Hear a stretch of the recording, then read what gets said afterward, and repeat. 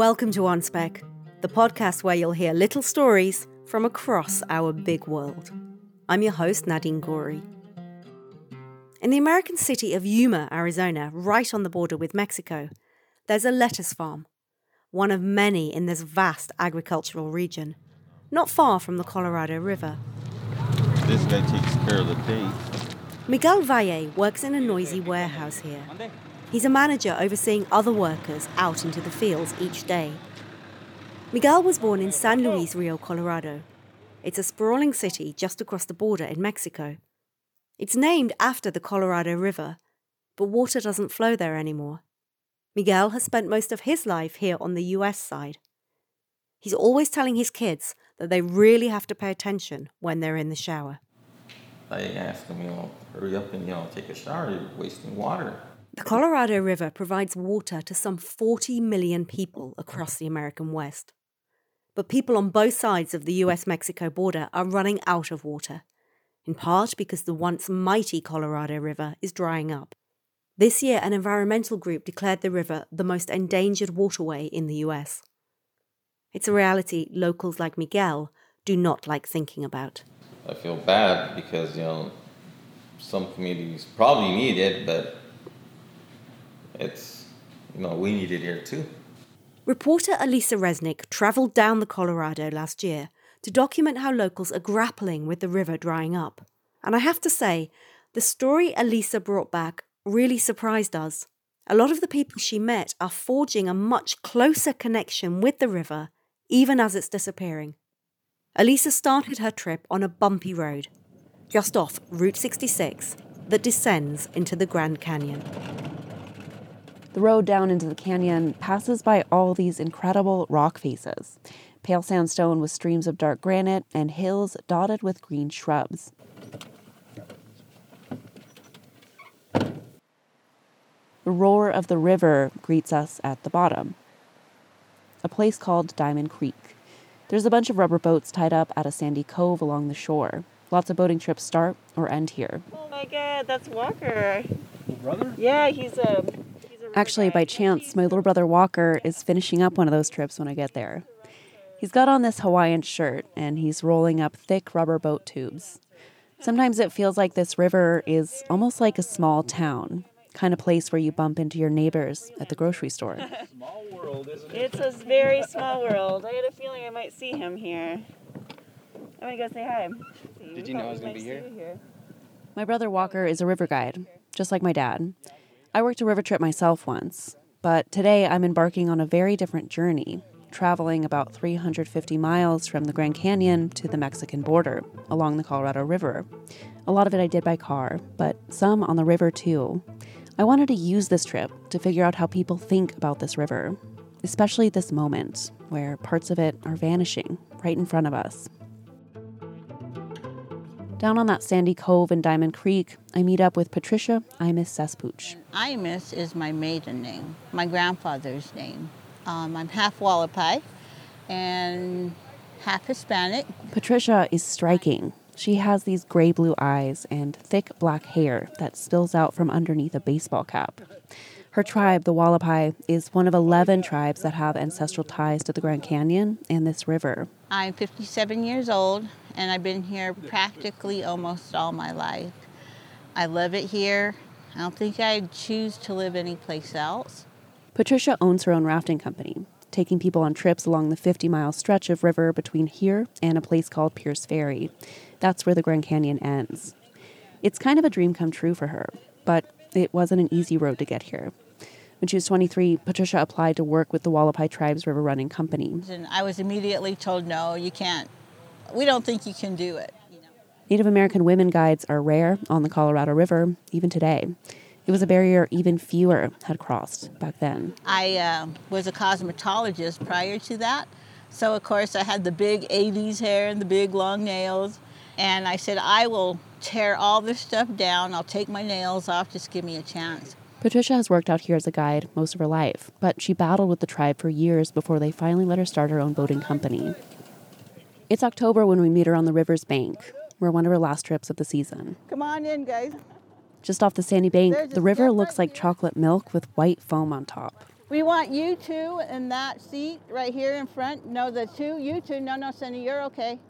There's 7 of us, including me, my producer Cassandra, and a few of Patricia's friends and relatives. We pile in and push off the banks. And we're off.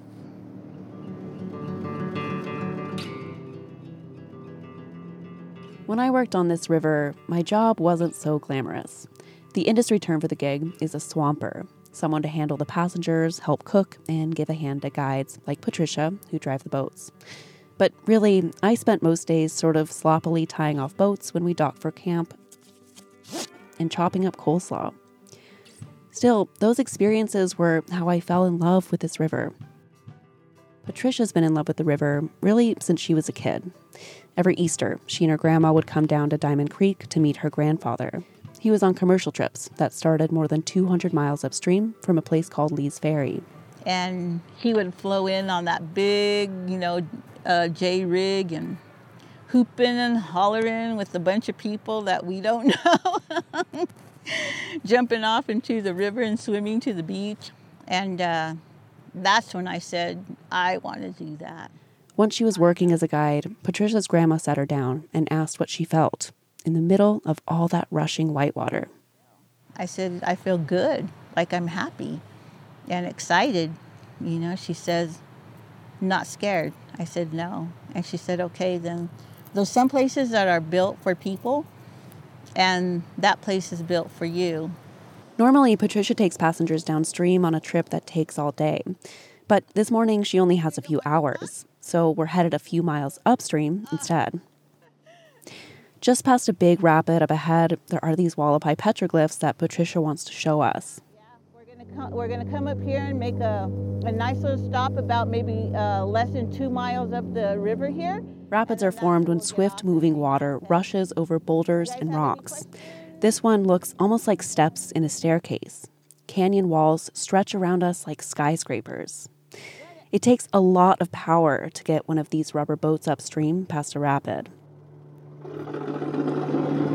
That's why Patricia's attached 2 big plastic motors to the back of our boat. Hang on. The smell of gasoline rises into the air as Patricia fights against the current that's trying to take our boat back downstream. Soon, the boat's rubber nose spins sideways and we can see Diamond Creek again, back where we started. Go ahead and gun it. The lower the water level, the more intense rapids can become. A rubber boat can flip over in the middle of one of those rapids if a guide approaches it wrong. Let's do it. But Patricia is in her element. She's gripping these long rods in each hand, called tillers, that steer the motors. Her eyes are fixed on the water ahead. She's like an orchestra conductor, lifting and twisting each tiller, trying to make this massive rubber tube climb upstream. Okay, one more time. In the end, even our 2 motors aren't enough to get us there. One more time's the last time. Patricia gives it 6 goes, but each time the rapid spits us out back towards Diamond Creek. She finally docks us for lunch, less than a mile upstream. Sometimes it's not meant to be. Maybe we're not meant to see the petroglyphs. It's a feat not many would attempt in conditions like this, with the water so low. The water level here in the Grand Canyon is determined by the amount released by a big dam further north called the Glen Canyon Dam. Snowmelt from the Rocky Mountains feeds the Colorado River. This river waters thirsty cities, grows our food, but now it's disappearing because of climate change, drought, and plain overuse. The states that rely on the river knew this day might come. They came together years ago to negotiate what would happen if the water level dipped down to a certain predetermined low point.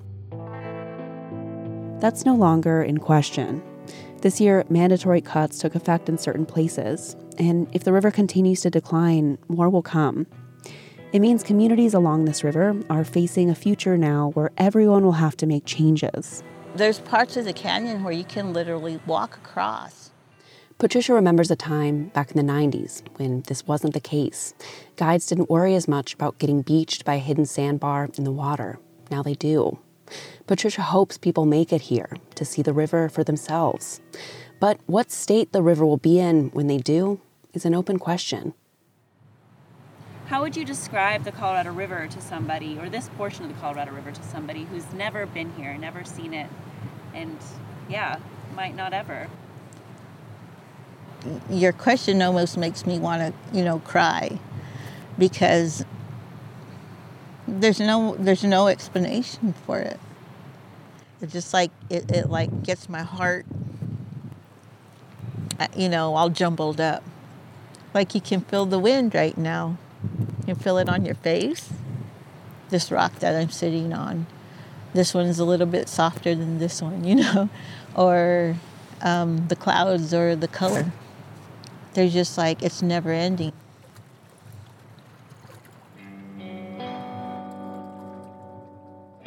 I think everyone must feel some version of that almost inexplicable sense of wonder here at the bottom of the canyon on this river. I felt it myself a couple years ago working on that river trip. I was floating downstream after a long workday cleaning up squish scorpions on the boats and staying on the lookout for this German guy who kept trying to eat all the veggie burgers. And then I had this moment at the end of the day. It wasn't like anything big or special happened. Like, Patricia, I don't have a clear explanation. It was finally just so quiet. Me in the water. It might be the closest to pure joy that I've ever felt. My dad, who's been a river guide his whole life, says everyone who's been on the Colorado has a river trip that sticks with them. Your magic trip. Because that's the trip that you remember about every aspect of it your whole life, and the rest of them blur together. My dad, Pete, introduced me to this river. He's been guiding for 40 years. Rewind a little bit. Recently, we sat down and listened to this interview my dad did for a radio show in the 70s. We've got a real interesting canyon coming up on the right. You can see it up there. It's where Major Powell was in 1869. Major Powell, a.k.a. John Wesley Powell, is a giant in Grand Canyon, Colorado River lore. He was a geologist and one of the first Europeans to explore and write about this region. How many people did he have on his expeditions with him? On his first trip downriver, some of Powell's men jumped ship and hiked out midway. They were worried about the rapids. Those guys died out there. Today, there's a plaque in the canyon that describes what happened. It says, here, 3 men from Powell's original trip hiked out, and they were later killed by Indians.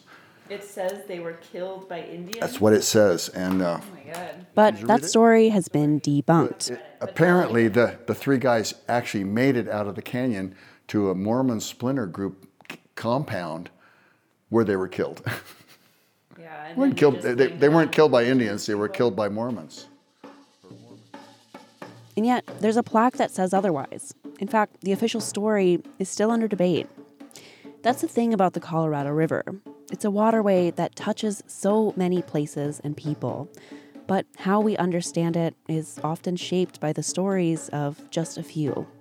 Honestly, it's usually mostly dead white people, like John Wesley Powell. But so much is missing from that narrative. Hi. Bennett, yes? Yeah, Bennett. Elisa, nice to meet you. Sandra. Are you recording now? Oh, On my journey down the Colorado, just south of the Grand Canyon, I stop in a town called Kingman to meet up with a guy named Bennett Wakayuta. we have some apples for you. These little honey crisps. Kingman's about 3 hours from the Grand Canyon's south rim. That's this iconic lookout point over the canyon that millions of people visit every year. You can stare out into what looks like a layer cake of pink peach and black rock. From there, the river is just this tiny black ribbon down below, snaking its way across the bottom of the canyon, a mile into the earth. People used to live there. A lot of people just don't know exactly that South Rim was a village. Bennett is a shorter guy with black hair tied into a braid. He's Wallapai and Hopi. Both tribes have ancestral ties to this river. All around us inside Bennett's home, there are Kachina dolls that he made, an ode to his Hopi heritage. They're these delicate figurines carved out of cottonwood and adorned with feathers and painted faces. Bennett spent some of his childhood in Peach Springs, the capital of the Wallapai tribe's present-day reservation. As a kid, he bounced back and forth between the Hopi and Wallapai reservations. When he was 8, he got shipped off to California to live with a family as part of a program for Native children run by the Mormon Church. You know what all the churches did? They took kids and, they said, we're going to teach them how to have a better education. I was taken, and This was a different program than the boarding schools for Native Americans that are in the news now for rampant abuse and death. Though this program has had abuse allegations too. Bennett had a good relationship with his host family and still keeps in touch with some of them today. But still, he says getting sent away felt like getting abandoned. The good was education, the bad was losing identity, and that really did a number to me, and it sets the table for alcoholism, and I became a big alcoholic. It was a long journey back, and it's one that began with the river.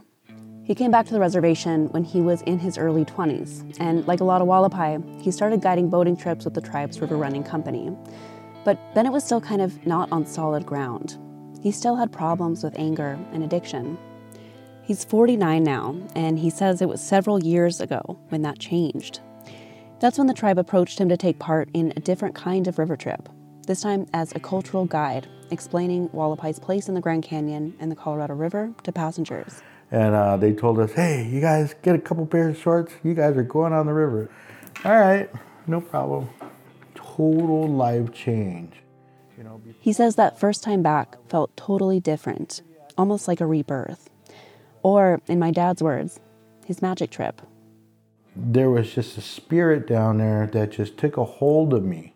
A few years ago, Grand Canyon National Park commemorated 100 years as a national park. But Bennett says not everyone was celebrating. 100 years of not being able to go home. That's what we're celebrating, But in the park size, that's 100 years of, we've been a national park. But, but at what expense? At the expense of removing a people that were already there. But that's beginning to change. Recently, Bennett and other tribal members have been working with the park. They're renaming sites in the canyon to honor tribes and creating programming river and hiking guides can use to educate passengers about the canyon's indigenous past and present. They want to make people understand that long before people like Powell arrived, they were here. They still are.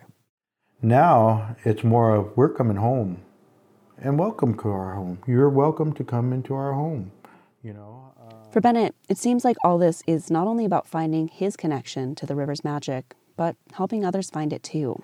Everything's so beautiful. Everything just opens you up and it's magical.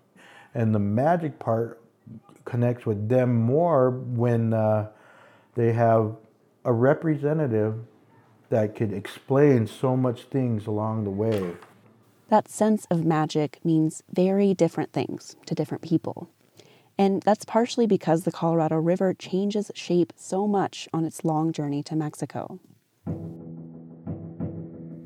The river has already traveled through 5 U.S. states by the time it reaches the Grand Canyon. On the rest of its journey south through Arizona, the river passes through many borders.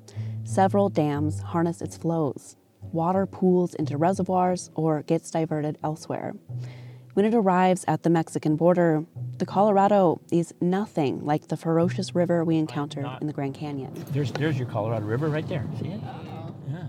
Steve Alameda is a farm owner in Yuma, Arizona, about a 4.5-hour drive south of the Grand Canyon. We follow the river down here to this arid desert city just north of the Mexican state of Sonora. It's one of the most important agricultural hubs in the United States. During the winter, 90% of the country's lettuce is grown here. It's all fed with water from the Colorado River. A web of cement canals and dams carries it from farm to farm. Let's see, where am I going here? Steve's big pickup truck is climbing up a steep dirt path. He's trying to get us to a vantage point where we can see the sheer scale of this operation and the mother of this whole system, the All-American Canal. It's one of the largest irrigation canals in the world. The canal is so close to the Mexican border that hundreds of migrants have drowned in it, attempting to reach the U.S. It's actually built on ground high above the river itself. Which allows it to flow all the way to Los Angeles. Think about that. It's almost incomprehensible. Yeah, people that are from here, they kind of take it for granted. When I came here, I just come up here and say, how in the heck who figured this out? As Steve's staring at the canal system, appreciating all the ingenuity it took to create it, I can tell it's kind of his magic moment. He's got this look in his eyes that reminds me of the one Patricia, the Wallapai River guide, had when she talked about the Colorado. I've always thought of this river as this crazy, wild, beautiful place. But for Steve, it feels like the magic is in the borders that reduce and tame the river to something that helps feed people. Steve's a guy who's focused on how to get from point A to Z. I think that's part of why he likes farming so much, even after 35 years doing it. There's a product at the end. There's a head of lettuce. There's a head of romaine. There's a broccoli. There's something that you can put your arms around when you finish. These are tangible results where the outcome relies on the river. And for a long time, the threat against it seemed more existential. But that's the reality now. Arizona took the brunt of mandatory water cuts this year when the first ever shortage was declared along the river in 2021. Farmers like Steve in Yuma have high priority rights to use Colorado River water under a complex system that divides it up among cities, tribes, and farms. So the latest water cuts didn't affect Steve's operation. He isn't really one to talk much about how things make him feel. But trying to imagine a life without this river, I asked him when he brought us back to his warehouse. We have a hard time thinking about that. Yeah, we don't want to go there. That's end of days kind of talk for your area. And nobody wants to think in those terms. If the changes happening to this river were possible to ignore a few years ago, they're definitely not now. Lake Powell is the second largest reservoir in the U.S. It's fed by the Colorado and sits on the border between Arizona and Utah. This spring, it dipped so low that some worried it would no longer be able to generate electricity. The federal government announced it would hold some water back so it doesn't get any lower. A lot of people see those steps as stopgaps, Band-Aids on a gunshot wound. We asked a lot of people in this story some version of what a future without the Colorado looks like. And everyone came up with basically the same answer. That, like Steve says, nobody wants to think in those terms. People don't want to imagine a future where the Colorado doesn't exist. They can't. But less than 30 minutes away from Yuma in the Cocopah Indian Tribes Reservation, people don't have to wonder what that future might look like. The river they once knew has already gone.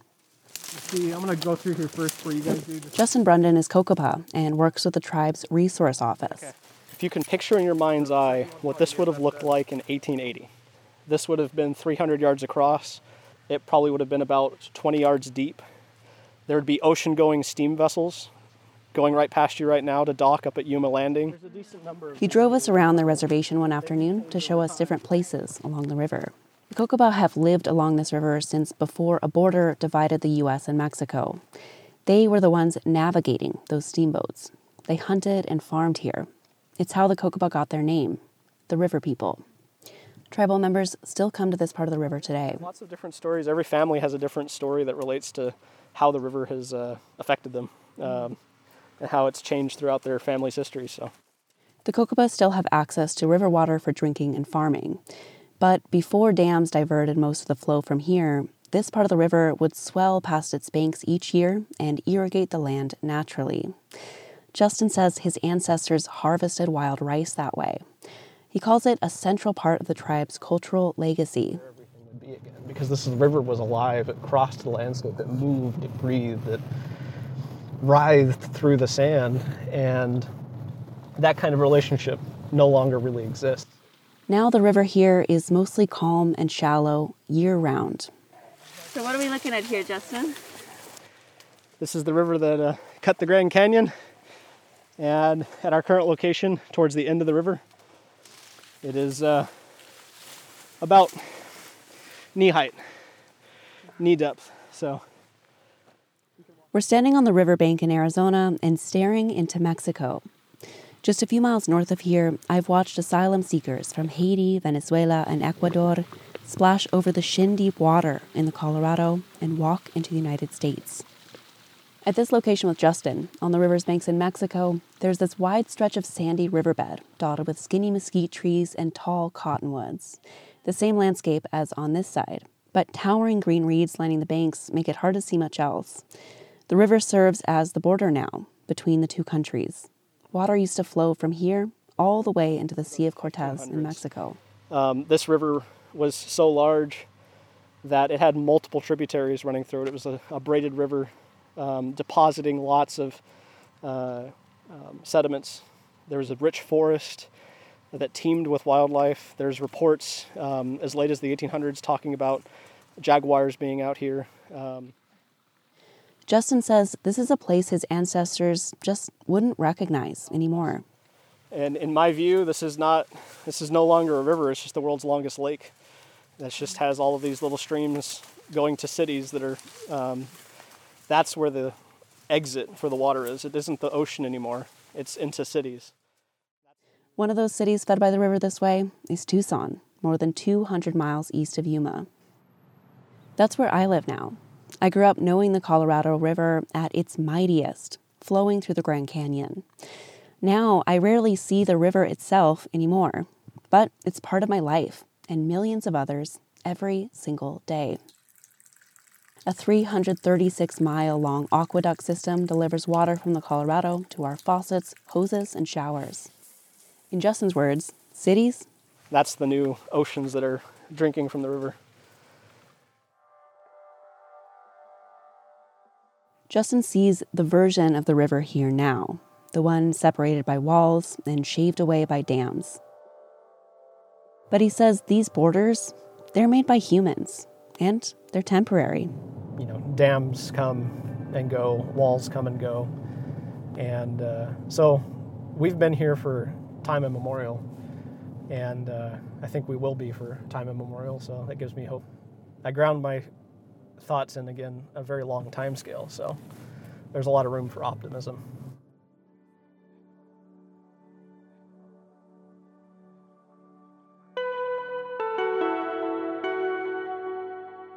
I have this memory of an experience I had on the river from that same magic trip years ago in the Grand Canyon that I think could be an image of Justin's optimistic future. We were floating on a calm stretch of the river wedged between huge whitewater rapids. The midday sun hit the dark water and made it glisten. I watched a flight of tiny birds form a perfect V above us before dipping down to dunk their feet into the river. For a moment, everything on the river seemed perfect. For a few minutes, everything in life kind of did. I wonder if that's how my dad felt when he first met this river. How did you get down here? Where did you come from? I was brought up in Los Angeles, right outside of it. My folks went on a river trip in '66. I grew up seeing pictures of him as a young guide. He has this big beard and stripes of blonde hair bleached by the sun. He looks so happy. I get why he goes back again and again, long after my grandparents first introduced him to the Colorado. Years ago, we brought them back one last time. On a river trip with my mom, my brother, and me, just the four of us, my dad carried tiny urns with my grandparents' ashes up a steep ravine deep in the canyon. My dad keeps a little envelope with a hand-drawn map of how to get there. And I've been back. I put my brother Nick's ashes with those. Really? Uh-huh. I didn't know Uncle Nick was there. Yep. Oh. I think he would have liked to be there.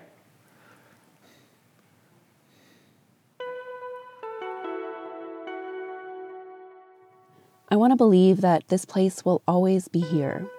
But honestly, a big part of me thinks it won't be. That one day, all this magic will just dry up. But after going on this trip, talking to people whose lives are actually connected to this river, I'm not so sure anymore. Patricia, the river guide who took me down the Colorado last fall, told me something that I keep thinking about. We were sitting together deep in the canyon, just watching the river. And even if it is just a little trickle of water, at least, we might hike it and we'll know exactly where to go and where everything's at.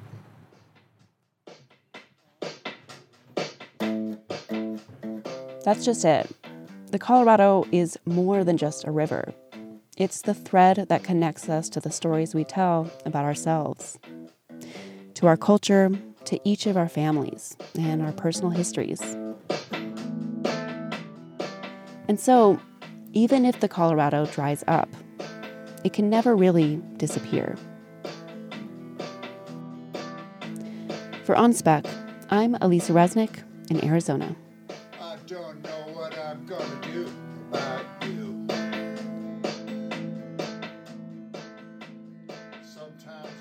What a moving and powerful story of the spirit of a river, a living, breathing border.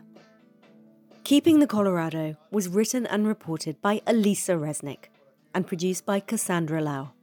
Editing is by Levi Bridges, with additional help from Fariba Nawa. Special thanks to Peter Resnick for contributing original music, and to Jack Pongaesva, Amy Karwoski, and Jonathan Athens for help coordinating interviews. Our journalism is supported by the IJ for EU Fund. We'd love your support too. Please consider becoming a patron to help us continue showcasing stories from independent journalists from around the world. Visit onspecpodcast.com to sign up. OnSpec is going on hiatus, but while we work on our new season, we want to recommend a podcast. The Europeans breaks down the latest news in Europe with pizzazz. We will also be dropping one of their episodes in the coming weeks. Check out The Europeans on all podcast platforms. You're listening to OnSpec, and we look forward to coming back soon. It's been a pleasure to share this season with all of you.